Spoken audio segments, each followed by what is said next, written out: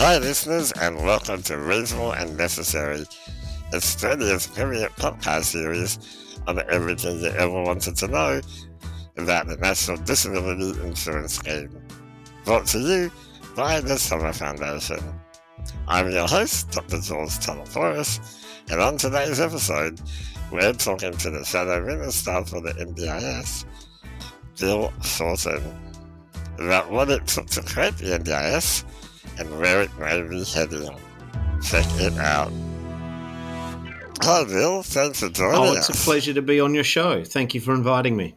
I'm very excited to talk to you today about the NDIS. I know it was almost 15 years ago when you and I first met, I think. It was at a conference, and I think it would have been about 2008. And you were the Parliamentary Secretary for Disabilities at the time. And you were giving a speech, as politicians often do at conferences. But it felt different to me. You were talking about the social model of disability. You were talking about the injustices experienced by people with disability. And I thought, this guy, I think he actually gets it. I was quite impressed back then. And what were your memories of that time when you first started in the disability field? Well, I was brand new into Parliament 13 years ago, and I thought I'd seen unfairness as a representative of workers' rights and standing up for workers and seen unfair treatment of workers, but nothing prepared me for the systemic second-class exile to which Australians with disability were cast by the system, the sense of crisis in disability funding, that you had to be worse and worse off to get support, the invisibility and lack of power and money of people with disability. So I realised that we needed to change their power, and we needed to find a great deal more financial, economic resource for people with disability. And there was a long journey that occurred after that. There was the Productivity Commission report that was developed, and there was obviously the introduction of the NDIS Act. Over 10 years later, Bill, we've got the NDIS rolled out across the country, and you had a big role in that. But it wasn't just you, was it? Oh, no, it was lots of people. There was a grassroots movement. There were people with disability and the people who love them, people who work with them. Labor got on board with the idea. Jenny Macklin and Julia Gillard. We managed to get some sort of grudging bipartisanship out of the Liberals, but it was for me, it wasn't the goal of the NDIS even though that was important to me. It was how you organise people, and I believe in life that if you can get a lot of people who don't have power and equity and agency and bargaining strength, but get them all together, then they can become a formidable host, a formidable group. And that's what we did with disabilities. We took it from the back of the budget to the front of the budget, from the footnote in the newspaper to the front page, and that's what we wanted to do. It was a big change. I remember because I started in the advocacy field in the early 2000s, probably earlier than that, and it was so hard to get media attention on the issue of unmet need around disability, and suddenly, yeah, you're right, we were quite organised and we were quite united, and we kind of were at a point where people were listening. The government was taking us seriously, and we were about to embark on a transformation that we'd never seen before. And I I think that's what the NDIS has become, a huge transformation. And it's the flagship of how we should treat disability in Australia. But I worry that following last year's election loss and getting back into NDIS world, that it's drifting. It's made a lot of difference and it does a lot of good. And we've come so much further than people could have imagined a decade ago when I speak at that conference. But having said that, I worry that it's got the wrong people running it. It's losing sight of the values of an individualised scheme based on rights as opposed to becoming an algorithm-driven ration system of welfare without the individual at the centre of the decision-making or priorities. We'll get on to some of those issues in a second, but before I do, I just want to get a sense from you because the Act was developed, it was quite a progressive act at the time, the NDIS Act. We're sort of moving into a time now when that act is being looked at as something that needs to be amended. If you were to design the NDIS, with the hindsight we have now around, what we all know 10 years ago, is there anything that you would have done differently? Well, hindsight's infallible, isn't it? So I think one thing we'd have to reconsider if we had our time again was we said that people above the age of 65 didn't need to be covered by the NDIS Act if they had a disability because aged care was working. Now, I'm not saying how we fix it, but I think there's a real cliff which people with disability, if they're over 65, are now just getting a very rudimentary aged care support. And it shouldn't be your age which determines the level of disability care you get. So I don't have an answer to that, but I think it's a problem. We've got to speak honestly. I also think that keeping the state's feet to the fire in some matters is important. The federal government's been hopeless with their independent assessments and cuts and whatnot, by stealth. But I think the states need to be more engaged. The federal level of government needs to be better at engaging the states on some of the states' responsibilities, such as schools, for example. And I think a third issue is I think we need to look at how we design in people with disability into the highest structures of the board and the administration of the scheme.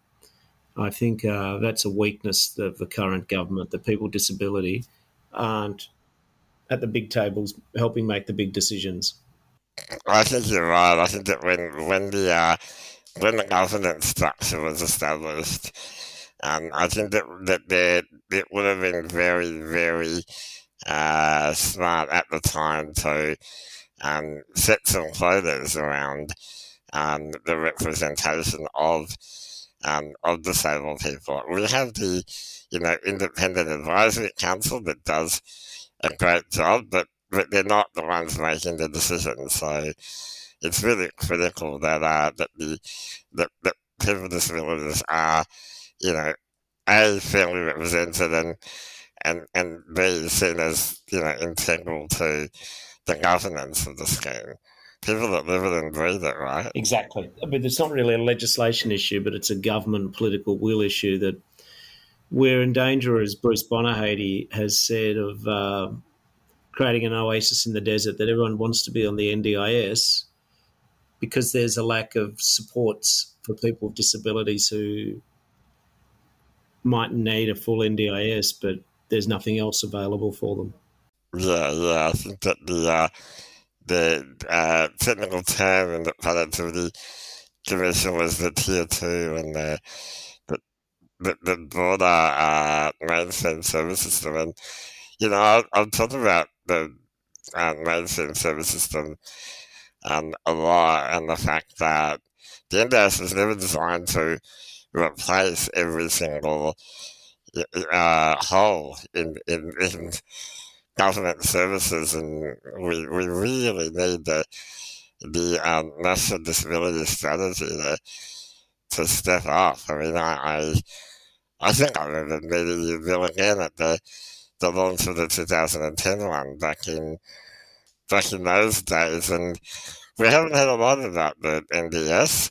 No, we've got to get buy-in from government and the community, but that's why I think the NDIA should be champions of the National Disability Strategy, and I think the government should be champions of it because we've got to tell everyone else this is important. Yeah, absolutely. Absolutely. So, you probably hear, you're the shadow minister for the NDIS, you would hear a lot about the concerns that people have and the issues that people are experiencing. Are you able to maybe share with us what maybe the top three issues that have been raised with you about how the NDIS is currently working? Here's three. Yeah, sure. Inconsistent and unfair decision-making on people's plans. Two, people are getting their plans cut. There seems to be a real program of the government to cut people's packages. And three, decisions take too long. The waiting times for people get answers and variations and information back. So they're the three things, if you wanted me to prioritise. It's inconsistent, unfair decision-making, cuts to people's packages by stealth, and drawn-out waiting times. And, with this waiting times, the NDIS shouldn't be like Little Bourke Street where all the traffic goes in one direction and, that's a street in Melbourne which is a one-way street. At the moment, I feel the participants have got to keep jumping through hoops to satisfy the NDIA. But there's not the same reciprocal respect and mutual obligation from the decision maker to the people seeking decisions. Can I take that first one, the inconsistency in decision making, Bill? I'm really interested in this because we've heard the government talk about the postcodes and that the richer the postcode, the worse the plan. I've also seen some analysis that says that, well, it's actually the component of SIL or SIL, supported independent living, that has been skewing the numbers. There's a few different perspectives on that. I think there's a little bit of truth in each of the perspectives. But the government's answer to some people getting good packages and others are not is to make it harder for people to get good packages. So they're in a race to stupid, and that's what the government's trying to do, cut back. I think decisions should be, in some cases, published so everyone else can see what the criteria is. I think we should almost have a Wikipedia of NDIA decisions so people can see what's going on and everyone's working off the same information. Too much of NDIA decision-making, in my opinion, is done in a black box like a magician, and we can't actually see what's happening in the black box. So the transparency is key, is that what you're saying? I think transparency is part of it. I think training up, having more direct employees of the agency rather than labour hire.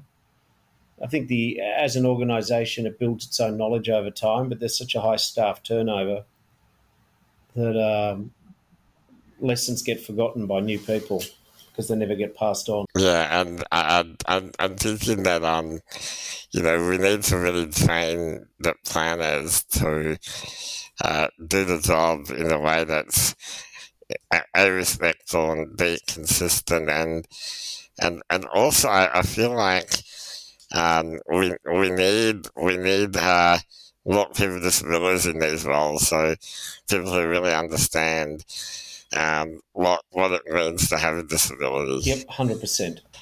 What are your thoughts, Bill, on the sustainability of the NDIS? There's been a lot of talk about this, and we've been hearing that costs are going up, and we all want the scheme to be sustainable. We want the scheme to be there for the long haul, and we also want people to receive funding that's fair. What are your thoughts on this? Well, I fundamentally don't trust the government.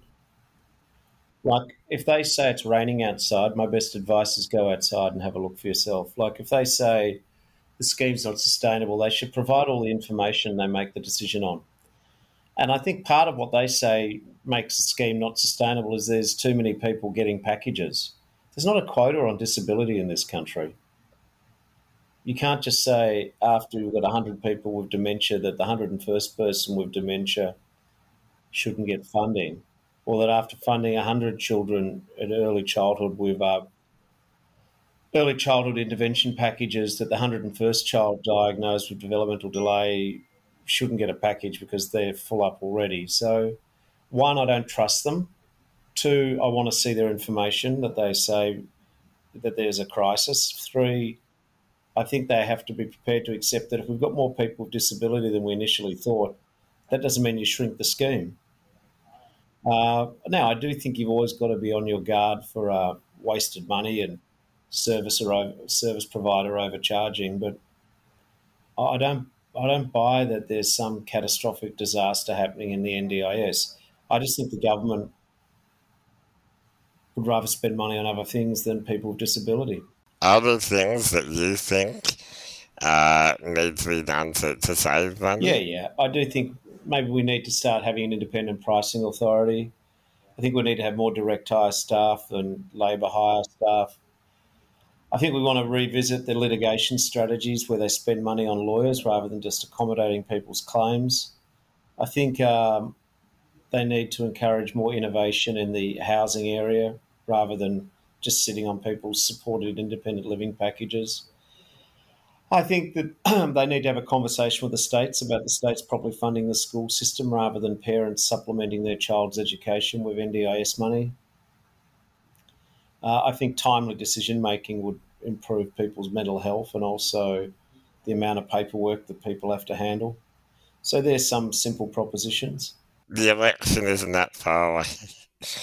And I'm really interested, people listening are gonna want to know, if there is, Labor government next year, what are some changes that they could expect with the NDIS, and what's your long-term vision? We've got to make sure that the NDIS is returned to its original vision of choice and control for people with disability at the centre of decision making. So more people with disability in decision making roles at the NDIA, a plan to develop the workforce, a plan to work better with the states. I think we need to really cement in customer obligations from the agency so that decisions are made in a timely fashion. I think that we need to do better at what we said earlier in the podcast, the Tier 2 support, so that not everyone needs to come to the NDIS. I think we've got to have more social procurement of services provided by people with disability in the Commonwealth. I think the Commonwealth needs to be an employer of choice for people with disability. I think we need to do a lot more about encouraging people to employ people with disability. I think we need to encourage people with disability to get involved in our political system. I want to make sure that information's transparent and that we don't just have an NDIS, but we have a national disability strategy, of which the NDIS is a flagship program. Yeah, I think they were very, very good initiatives, Bill. And to all of the Australians with disabilities that are listening and watching, do you have any final words that you'd like to leave us with? The core challenge of people with disability from a political viewpoint is to have more political power and to have more economic resource. Not voting and not participating in the political system just leaves the system to people who don't care about disability. So get out, talk to your friends, talk to your family, talk to the people you work with, talk to the carers. Build a coalition for disability such that no political party runs for election without a fair income platform of doing more for people with disability. And that's the way that we maintain and improve the relative share of power and money which people with disability have in Australian society. I want us to be the best in the world. Nothing less is acceptable. Thank you, Bill, and thanks for your advocacy. Same with you, George. You do a great job, mate. Thank you, Bill. That's all we have time for on today's episode of Reasonable and Necessary, brought to you by the Summer Foundation. To be notified of future episodes, don't forget to hit the subscribe button and the notification bell. Thanks for watching, and until next time, stay well and reasonable.